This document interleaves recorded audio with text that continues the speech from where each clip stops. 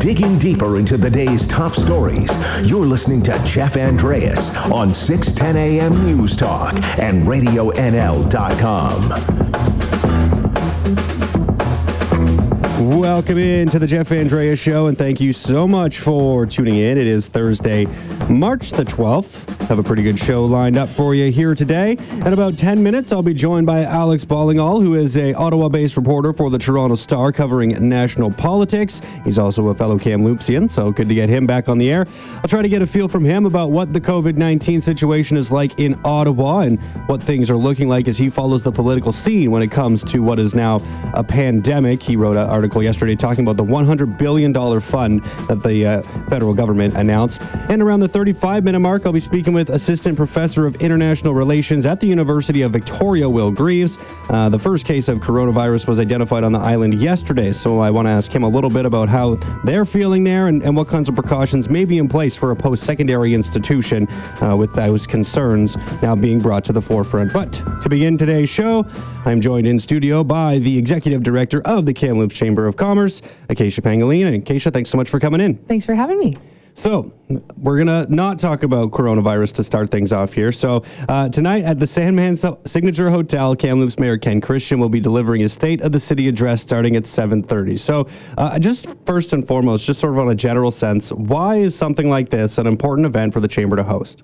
So we have always had a great relationship working with the City of Kamloops, and we really wanted to provide an opportunity for the business community to hear directly from our mayor about what sort of plans are in place for the upcoming year. And so this has been a long-standing event for the Chamber, but in the last year, we really have grown a lot of the excitement around the event, and I'm really happy to say that the event is completely sold out, which has never happened before. So the business community is really coming together to hear from our mayor. Nice. So when you say it's sold out, how many people does that mean are embarking on the hotel at that for the event? There's about 140 of the business community members out tonight. And for those who were unable to, nab a ticket, that was obviously very coveted. Is there another way that people can go about viewing this? Absolutely. So we actually approached the City of Kamloops to offer some sort of live stream of the presentation because we really wanted to have his message be accessible to Kamloopsians as a whole. So if anyone didn't get a ticket and wants to hear what he has to say, we'll be live streaming it from our Facebook page. So it's the Kamloops Chamber of Commerce, and there'll be the live feed happening tonight. Awesome. And did you say how many years you guys have been doing this now?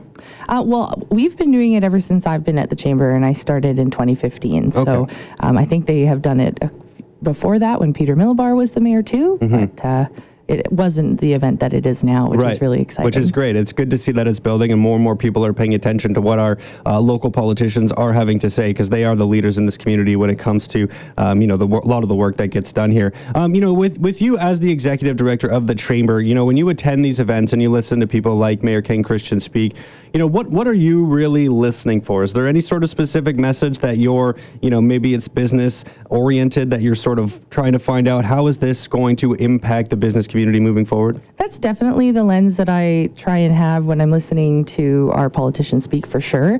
I think specifically for Kamloops, I'm really trying to listen about how the community is growing and then what opportunities that might present for more Kamloops businesses.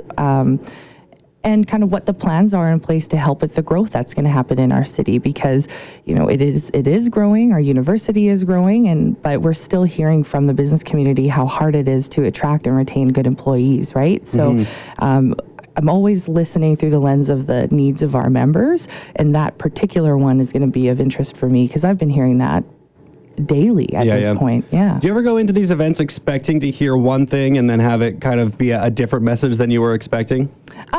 I haven't actually had that experience, to be honest. I generally, when we meet with politicians, they're talking about their plans that they're pretty transparent about. So there's no big surprises that come out of these. Yeah, I had Ken on yesterday, and we talked a little bit about kind of what was expected tomorrow evening, or sorry, this evening now. It was yesterday when I spoke to him. But yeah, he was sort of saying like this being a bit of an odd one for him with the coronavirus being out there and the concerns that come around with that. He said he probably penned this speech a couple weeks ago maybe, or something along those those lines, and he's almost been changing it daily. So I'm wondering if you're going to be seeing that experience this time around, where, you know, it might not be necessarily different from the business message that you were expecting, but probably a bit of a different message overall. I think so. And I think that it's important for the messaging to be relevant, right? And there is no question that a pandemic would have a severe impact on the business community in Kamloops. And so even though that might not be the business presentation that maybe we're expecting, it's definitely the information about our community that we need to hear. Can I ask a little bit about that now as well? I mean, you know, just we've had the pandemic declared yesterday by the World Health Organization. Doesn't seem like it's really a huge issue right now for us in Kamloops and in the interior, but, you know, that could really change on a moment's notice. But, you know, what is sort of the Chamber's role, I guess, in dealing with things like this? What, you know, is there messages that you have to put out to the small business community, say, if this does happen, then these are the steps that you should be taking? Absolutely. So we've been working with the BC Chamber of Commerce and the Canadian Chamber of Commerce around a toolkit for our businesses in the event that pandemic spreads here and the cases are more severe. We also have been in communication with a lot of the other business and industry organizations in town about, you know, strategies with some of our more larger events that we intend on hosting this spring. And we're also communicating really closely with senior city staff and IHA. So, you know, we're really following the lead of the health authorities because they know best. Absolutely. So once they announce that it's time for, you know, everyone to be notified, then we have a toolkit for businesses that we'll send out so that people are prepared. But at the same note, I'm not going to start causing people to panic. I am definitely not a health official. So once we hear from the right health authorities, then we'll start to act on that. Yeah. Is there any particular, you know, when you're looking at small business owners, do they seem maybe the most vulnerable in these type, like if something were to go to the extreme measures, and I'm not saying it's getting there, but you know, is that sort of the people that seem to be more vulnerable is the small business owners who maybe rely on their business as their sole source of income, and they probably work full time at that business as well? I mean, that's pretty tough if something were to happen in that situation where, you know, what happens?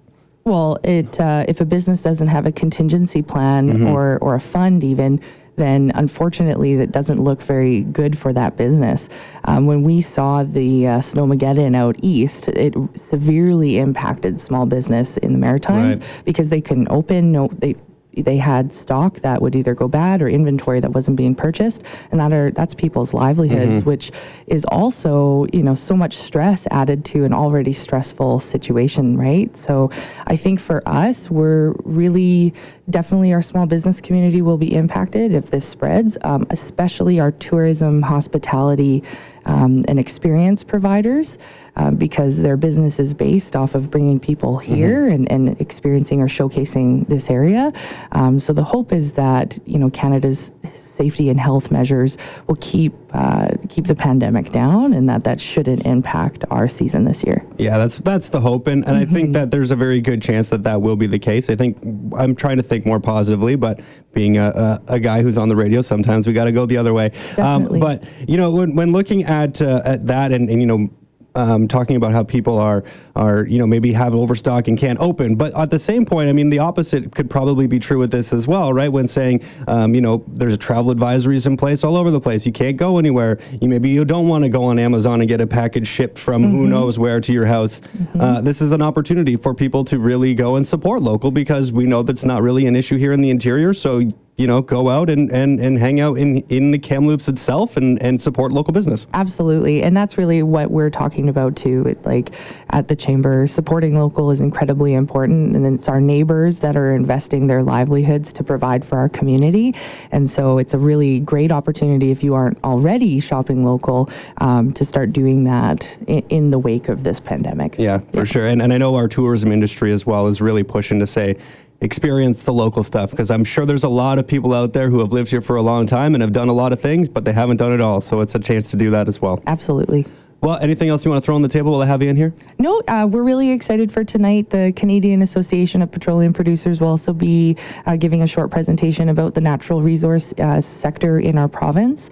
So we're really interested to hear about that. But anytime we can get the business community together to talk about our future is a really exciting opportunity for me. So thanks for having me on and let me talk about it. And just a reminder to people that if they didn't get a ticket, they can watch the presentation on the Chamber's Facebook page through live stream. Perfect. And Ken Kirshen's set to begin his State of the City address at 7:30. Yes. Perfect.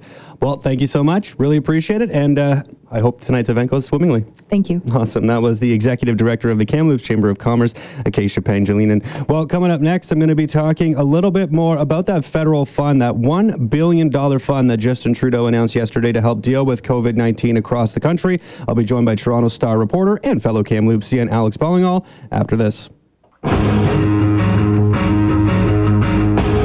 You're listening to Jeff Andreas on Radio NL 610 AM News Talk and RadioNL.com. Welcome back to the Jeff Andreas Show. It is March the 12th, and thank you so much for tuning in here today. The coronavirus outbreak. Hopefully, I don't have to be the one to tell you this, but it has been declared a global pandemic by the World Health Organization. That, of course, happened yesterday. And, of course, yesterday as well, the federal government rushed out a $1 billion aid package to help fight against the spiraling crisis. I am joined now by a reporter who wrote that story for the Toronto Star. He's a fellow Kamloopsian living in Ottawa, writing for those national political topics. It is Alex Ballingall. Alex, thank you so much for taking the time. No worries. How's it going, Jeff? It's doing all right. How are things going in Ottawa right now? Are things getting a little crazy down there or what? Extremely busy times. We've just found out that the Prime Minister himself, the pandemic has hit his own home, where his wife is being tested for the virus, and that he's canceled this week's First Ministers Summit. It's going to be over the phone now.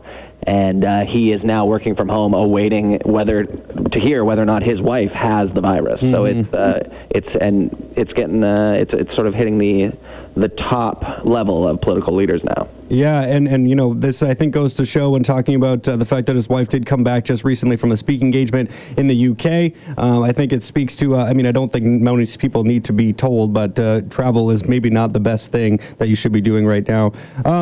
So you were out covering the release of this $1 billion fund that was announced by the federal government yesterday. Just when you were in that room or when you were looking at that conference, sort of what was the mood like among those that were there? When Justin Trudeau's up there talking about the fund itself and why all these supports are needed, does it feel like doom and gloom?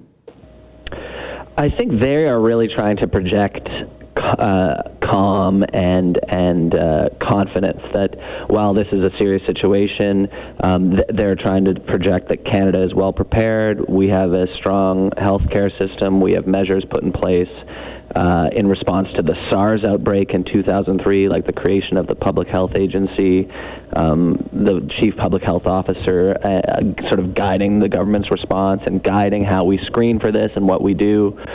So I think that their goal in standing up there as sort of this contingent of top ministers is to project calm and to reassure people that while this is serious, if we all work together to, social distance, wash our hands, cough into our elbows, stay at home if we feel sick, then that we can weather the storm in the best way possible. We saw also yesterday, the address from President Donald Trump, who, seems to, his message is a lot of bragging about all the stuff that he's done and why his response has been so great to date, and, that the U.S. is going to power through this. It feels a little bit different than the message that's coming here from our political leaders in Canada. A lot more of we're, ready and prepared to deal with this as opposed to bragging about all the things that have been done to date. Just curious, from that perspective, when Trudeau's talking about rolling out these dollars, it really seems like he, like you had mentioned, is trying to calm the people as opposed to stir anything up. But when you look at some of the reaction from the opposition, from the Conservatives, there seems to still be some partisan politics being played here. So, I'm just curious what you're seeing from kind of the other side of the room as well. Are you seeing some fearful message, fear-mongering being stirred up at all from the opposition in this case too? I think the Liberals would say that yes, there is. I mean, there's been some talk of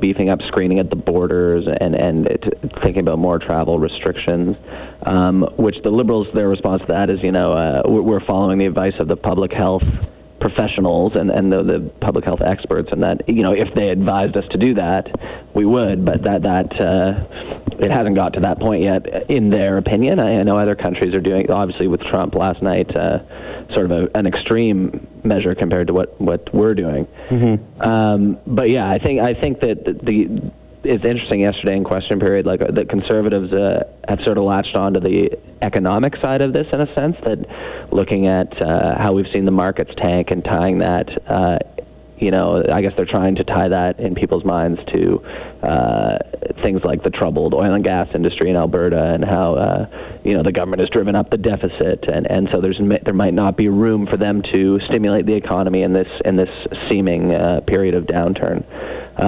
So there was a bit of that as well. Yeah, and the clear message, I think, from both sides too is just talking about how people are going to get through their lives if they are in fact stuck in quarantine. Part of that $500 million, half of the $1 billion, at least part of that chunk is to help mitigate any concerns that might come from people having to quarantine themselves and miss some work. So clearly that's the most important thing for a lot of people right now, is what happens if I do feel sick and I can't afford to take a day off work. Well, the government's clearly trying to ease those concerns right now as well. Alex, you're a reporter, and one of the crazy stories that came out yesterday was with Rudy Gobert here from the Utah Jazz and what that's done to the NBA. And I just want to ask you this because, I don't know if you've seen the video, but, I think it was a day or 2 days prior to him getting tested positive for the COVID-19 virus yesterday. He was in a media scrum, and as a joke, he was, when he was going to leave the scrum, he went and he actually touched every microphone that was up on the podium. When you're kind of doing these kind of scrums and are in areas with a lot of different people you don't know where they have been, do you have any concern? I mean, especially as an a national reporter, I mean, you don't know necessarily where some of these people are coming from that you're all around. Yeah, I mean, I guess, you're freaking me out. No, you do have those thoughts. I know, like going into the Parliament buildings every day, there's 338 MPs, there's, multiply that by however many staffers are walking around with them, journalists, security personnel, visiting dignitaries, people just flowing through, like cafeteria staff. So, you look at all the banisters and doorknobs all over that building, and you do think that there's a lot of people, coming from all over the country into this one sort of hot spot. So I have had some thoughts about, if the what ifs, what could happen, exposure or something. Yeah, it does cross your mind, but at the end of the day, you got to do your job and follow the advice of the healthcare professionals who are saying keep your hands clean and stay at home if you feel sick, and I guess at some level you just got to trust that and hope for the best. Right on. What are you working on here today? Today it's looking at this bombshell breaking news about the Prime Minister, and then also looking at the effect of this on Indigenous communities and their preparedness. Where there's already overcrowded housing, sort of infrastructure gaps in terms of healthcare. So just looking at that. Perfect. Well, thank you so much for taking the time to come on, Alex. Really appreciate it. You're always up to some good work, so I'll look forward to reading that next piece as well. So thanks so much for coming on. Really appreciate it. And speaking to your hometown here of Kamloops. We love it. Well, I love it too. Thanks so much, Jeff. Right on. That was Alex Ballingall, Toronto Star reporter, based in Ottawa. Of course, he is from right here in Kamloops. All right. Well, coming up next, I'm going to be continuing along with the theme of COVID-19. It's hard really now to talk about anything else. I'm going to be joined by the Assistant Professor of International Relations at the University of Victoria. So please stay tuned. We'll have more Jeff Andrea Show coming up after this. Digging deeper into the day's top stories, you're listening to Jeff Andreas on 610 AM News Talk and RadioNL.com. Welcome back to the Jeff Andreas Show, and thank you so much for tuning in here with me on Thursday, March 12th, and keeping your radios tuned to Radio NL. Of course, the topic of, well, really of the month so far is coronavirus, COVID-19.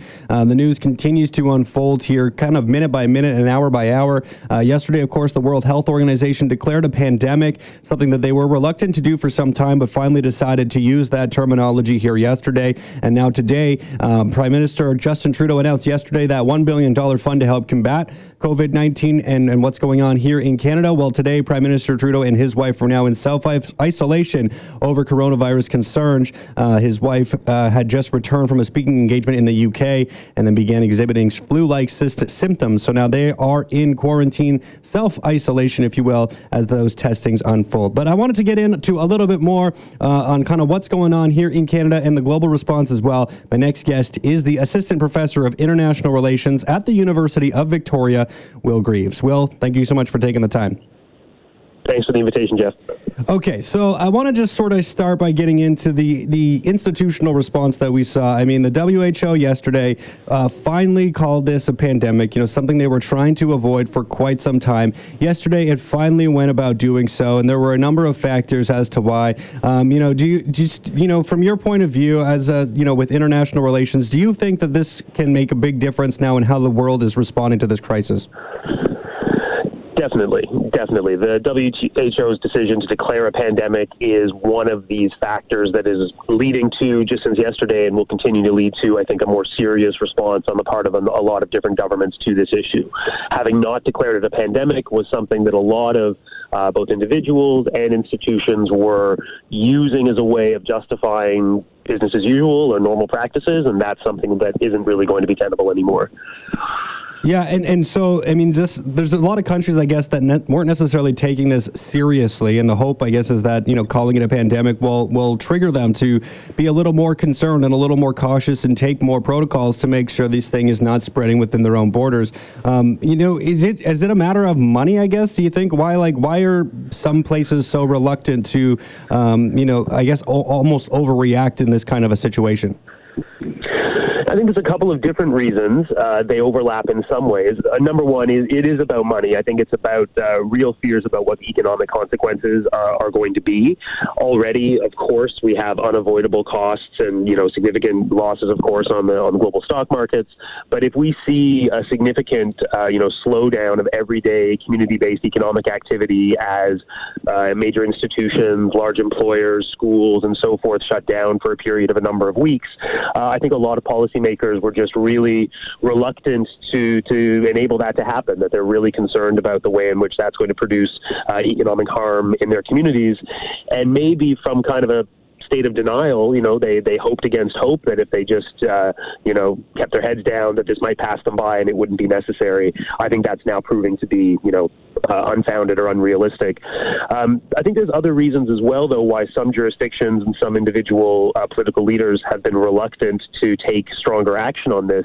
And that has to do with, I think, the broader implications of different kinds of partisan and ideological positions with respect to listening to scientists and listening to the experts on this subject. It's kind of a crack in the door, right? If you concede the fact that you need to listen to the medical and public health experts in order to effectively deal with COVID-19, which, of course, is something I think we do need to do and responsible leaders need to accept, that really undermines your ability to ignore science and experts in other domains of public policy, which speaks directly to a lot of the contentious political issues that we're currently dealing with. Do you ever feel like when looking at some of the political responses around the world and how a lot of them seem to, defer basically any responsibility to their health officials, places like the World Health Organization, which of course, when it comes to the medical advice is obviously what we want to do, and listen to the people who know exactly what they are talking about. But it just feels like sometimes the political scene almost tries to brush things aside as like, hey, we're not going to deal with this because that's up to the health officials. We're just going to deal with what we can control. And you had mentioned here in your last response, like those two things really are connected. But for some, it just seems like there is almost a wall or a barrier that they try to put between those two things. Yeah, absolutely. I think it comes down to priorities. It comes down to broader attitudes towards public policy making. And we have a real reluctance on the part of many politicians to disrupt, as I said before, business as usual. We're living through an age where the highest value that a lot of public policy makers place is on economic growth and economic productivity.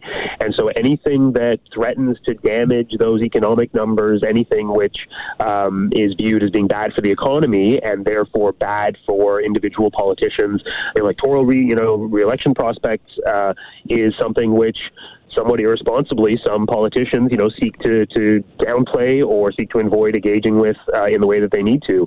So when you have a major crisis like this, by definition, it forces politicians under normal circumstances to do things that they wouldn't normally do, that they wouldn't otherwise do. But we're, in any period of kind of fragile economic circumstances and very, very divided partisanship, we're seeing some politicians being reluctant to embrace those, tougher, obviously less popular, more expensive types of policies in favor of a kind of head in the sand approach to dealing with this crisis. Yesterday, like I've mentioned numerous times now, the WHO, of course, calling it a pandemic, and then following not too long after that, we saw the federal government here in Canada do their $1 billion fund and what was going to be happening with those dollars and how that would help the problem. And then last night we saw President Donald Trump, of course, give his address, talking about what the U.S. is going to be doing. Do you think the timing obviously doesn't look like it's a coincidence. I mean, a pandemic was called, and then all of a sudden now these political leaders are coming in and showing face and making sure that they have a plan in place, or at least have put together some sort of plan that the people are aware that they are announcing. I mean, I'm assuming that you would also take it the same way. There's no coincidence that those two things happen in such a short time. No, there's definitely no coincidence. The declaration of a WHO pandemic is precisely why Donald Trump had to change his tune 180 degrees practically from just, 2 days previously. Mm-hmm. So I think it really underscores exactly how untenable his position and his administration's position had become. But if I can kind of develop that point for a second, listening to the president's speech last night really underscores what I'm talking about, though, in terms of the challenge that this situation puts certain types of politicians into. The decisions, the policy changes that the U.S. government is now instituting as of last night are not the actual policy changes that public health officials have recommended that should be implemented, right? What they've done instead is tried to find a way of making the coronavirus and their response to it compatible with the kinds of things that as an administration they want to do and are already politically motivated to do. So effectively doubling down on a travel ban, on travel restrictions, which this administration has already done for other reasons, now extending that to a 30-day ban on travel between the United States and Europe, but in a way that is completely incoherent from a public health response perspective, right? Having an exemption for the United Kingdom and Ireland where people can catch connecting flights from the European mainland to the United States through the UK. I mean, you're not effectively going to be addressing the transmission of the virus by instituting this travel ban. And even if that was effective, which it simply won't be, it doesn't address, and the president's speech last night pretty much failed to address categorically the fact of transmissions now happening within the United States because, of course, the virus is already there. It's not a question of building a wall and keeping it out of the USA. That was never an option, and even if it had been, it's much, much too late. So the president and his administration are working very hard not to engage with the realities of what public health officials are telling them is necessary to address the spread of coronavirus in the United States itself. And so they're doing that, in defiance of scientific expertise, and they're doing that in a way that tries to maintain the integrity of their political project, but which is a political project which is completely, inappropriate for these current circumstances. Yeah, and with that all being said, the U.S. I feel like has to be the biggest threat to what could potentially happen here in Canada. I mean, we're lucky enough; we don't have too many cases. Only 101 was the last number I've heard. It might have gone up since the last time I read a number, because that number seems to just tick up slowly every single day and every single hour. But, pretty minimal in Canada at this point in time. But, that's got to be the biggest concern is people traveling across the border and people living near border cities. I mean, these are the places that I would think would pose the biggest risk to us here in Canada. And, with the U.S. not really taking those steps to address the problem within its own borders, that's got to be the biggest worry for us here in a country that's just north of the United States. Certainly an increase in infections in the U.S.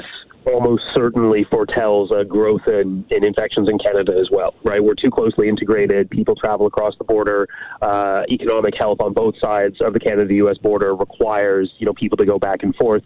So, I think we're in a similar position to the United States in the sense of being fairly early on in our own respective, epidemics, and we're going to see infection rates increase as we see the number of tests being administered increasing as well. So, the number of confirmed cases, the 100 and some in Canada, is frankly, the tip of the iceberg. There are almost certainly far, far more as yet undiagnosed cases in Canada. And that, of course, is the problem, right? People who don't realize that they're infected and are perhaps not exhibiting major physical symptoms, are feeling well themselves, people who are going to be fine, their own health is going to be fine, but they're transmitting the virus and they're spreading it through their communities and they don't realize that they're doing it. And that's the kind of exact point where the WHO's advice and the government of Canada's advice to just wash your hands frequently comes right in, because if everybody is doing that, regardless of whether or not they feel like they might be sick, you're going to help stop the transmission. But I should say probably you're going to help slow the rate of transmission, since it seems pretty clear at this point that it can't be stopped, right? And we're going to see this rolling wave of infections across the population, and that's the question is how quickly is that rate of infection going to increase, because how quickly it increases is really what's going to determine how well the public health system is able to keep up with it. And so slowing the rate of transmission, these measures around washing hands, social distancing, etc., that we've been hearing about are not intended to stop the epidemic. They're intended to slow its spread in a way that will allow public health authorities and medical authorities to cope. Yeah, and we heard Federal Health Minister Patty Hajdu yesterday saying this could affect between 30 and 70% of the Canadian population by the time it's all said and done. So, we're just at the beginning here, I think.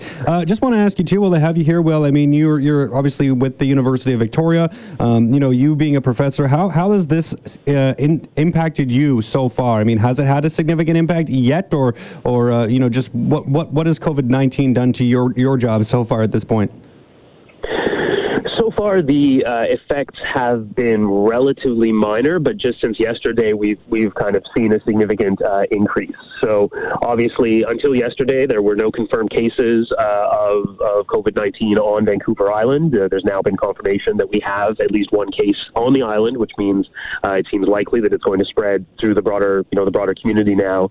But up until now, our classes haven't been affected. The University of Victoria, where I work, is still open.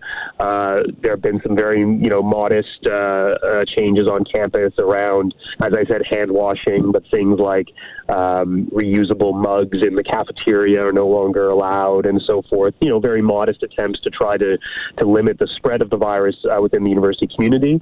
I think, speaking for myself, but I imagine for many of my colleagues as well, we've been hopeful that if the rate of transmission was low enough or was slow enough to get to the island, that we might be able to get close to the end of this current semester, which has around 3 weeks remaining, without significant disruption. We'll see whether or not that happens. We'll see whether or not we have cases that are directly related to the student body or otherwise related to the campus community, in which case we would probably see campus being closed and having to shift the remainder of our teaching online just to round out the last couple of weeks of the semester. In addition to that, though, within my job in a broader sense as a professor and as a researcher, we are seeing some pretty significant consequences. Springtime is a major season for academic conferences and academic events where people gather to share their research and to connect with their colleagues. And we've seen just a cascade, a wave of those events being canceled in the last several days. So, those are responsible choices to make. I think it's a good thing ultimately that these large gatherings of hundreds or thousands of academics are not gathering under these circumstances. But there's a very real effect that will have on many people's work and on our professional activities, and a really significant financial hardship that those cancellations are going to impose on many organizations and professional, academic associations and so forth as well. So we are still early days on this, but we're already going to see some significant effects. And if we see any outbreak or any positive diagnoses within the university community itself, I think we would see probably quite a rapid transition away from on-campus-based activities towards offline, I should say online, in-person, not in-person types of teaching and learning. Yeah, for sure. Well, thank you so much for taking the time to come on and speak to me today. I really appreciate it. I think you got some great insight here, and I just enjoyed our chat. So thank you so much for coming on. I really appreciate it. My pleasure. Thanks for the invitation. Awesome. That was Will Greaves, Assistant Professor of International Relations at the University of Victoria, talking about the just the political and institutional responses here to the coronavirus and COVID-19 and just what has gone on globally here over the last little while. And of course, we're just kind of watching and waiting and learning as things go and things progress here. People are making decisions, basically at the seat of their pants on a lot of these cases. You're just kind of reacting to the news as it comes down. So, I mean, this show right here is on it, in the morning here. It's 9:52 right now as I'm speaking, and this show does get replayed later in the evening. So, if you're listening here to the replay, I mean, things could have changed drastically over the course of that time. So it's just something to always keep in mind and always remember that this situation is always moving and always changing. So make sure you keep your phones handy and keep up with the latest news, because who knows when it's going to hit a little bit closer to home. Thankfully, right now, we here in Canada, we here in BC, and specifically us here in the interior, things look pretty good right now. So I'm not too worried, but at the same point, it's definitely some news that we got to keep an eye on. All right, well, let's take a quick break, and we'll be back with more Jeff Andrea Show after this, so please stick around. The voice of your community, Radio NL 610 AM News Talk and RadioNL.com. Here's Jeff Andreas. Welcome back to the Jeff Andrea Show here on Radio NL. It is Thursday, March 12th, and it has been an interesting week so far, to say the least. Of course, the headlines are dominated by one thing and one thing only, and it makes perfect sense to me, given how serious the international health authorities are now taking this. So the WHO, of course, yesterday declared the COVID-19 outbreak as a pandemic. Pandemic is not a word to use lightly or carelessly. It's a word that, if misused, can cause unreasonable fear or unjustified acceptance that the fight is over. Yeah, so, I mean, the WHO there clearly, was reluctant to call this thing a pandemic for some time, but finally decided yesterday that it is time to make that call and to really just up the alerts of many countries who maybe weren't taking this as seriously as they should. Yesterday, German Chancellor Angela Merkel cited expert estimates that up to 70% of her country's citizens could be infected by the coronavirus. And then yesterday, also here in Canada, Health Minister Patty Hajdu sort of echoed those statements, saying that between 30 and 70% of Canadians could become infected with this new coronavirus, but that number will depend on the scope and scale of the response to combat transition. So the government's doing what it can and saying what it can. Of course, it is up to our health officials to do what it can to prevent this spread. And, we're getting these daily updates from, our health officials here in BC. And, it gives us a clear indication that it is taking the situation seriously, but at the same point in time, we here in Canada are fairly safe. We're one of the lowest concerned countries at this point in time. Just over 100 cases have been reported so far, and we had the one death, of course, that was a person in their 80s in northern Vancouver. So, minimal impact compared to many other places in the country. Just look at Italy and say we're not doing all that bad. Now, the money yesterday was announced by the Liberals, $1 billion, a $1 billion fund to help combat this. It will be spent on, purchasing medical supplies for frontline workers, research towards a vaccine for the virus, bolstering provincial and territorial healthcare responses. And this, of course, all is on the back of the WHO declaring this a pandemic, which does suggest, that call by the WHO really did trigger a lot of people to take this thing a little bit more seriously. One sector that I always think can be used as a barometer for just how bad a situation is becoming is sports. You know, we're seeing major sporting events just really getting canceled or postponed, and that's something that really doesn't happen on a very regular basis. Now, you know, the NBA last night postponing its regular season for now until further notice. That decision was announced after a Utah Jazz player tested positive for the novel coronavirus, only hours after the majority of the league's owners were leaning towards playing games without fans in the arenas. So then that kind of changed everything, and that player in question was Utah Jazz center Rudy Gobert. And that news that he had tested positive came not too long after he was caught on camera joking about the virus and touching all of the microphones at a recent press conference. So clearly some serious stuff. Looking at hockey, I mean, top leagues in Germany, Austria, Poland, Norway, Slovakia have all halted play. Czech leagues will go on without spectators. The Women's World Hockey Championships canceled. The NHL is set to update us at some point today about its plans. No World Figure Skating Championships. The ATP announced the tennis season was suspended for 6 weeks. Major League Soccer looked like it's halting operations. I mean, there's a lot that is going on, and clearly the sporting world is taking it seriously, and that's an indication that you know, there is some concern that this thing is going to spread quicker than we anticipate if we do, in fact, not heed those warnings to avoid those large gatherings. So we'll see where things go. This is not an issue that is going away anytime soon. We're going to continue to talk about it, and you know, I'm going to drive myself crazy talking about it myself, but that's what I'm here to do. On that note, it's about time to end things up. So I would like to thank all my guests for joining me, and of course, a big thank you to all of you for listening. And remember, whether you joined me for a short while or a long while, just know I enjoyed our time while it lasted. I'll be back here tomorrow on Friday at 9.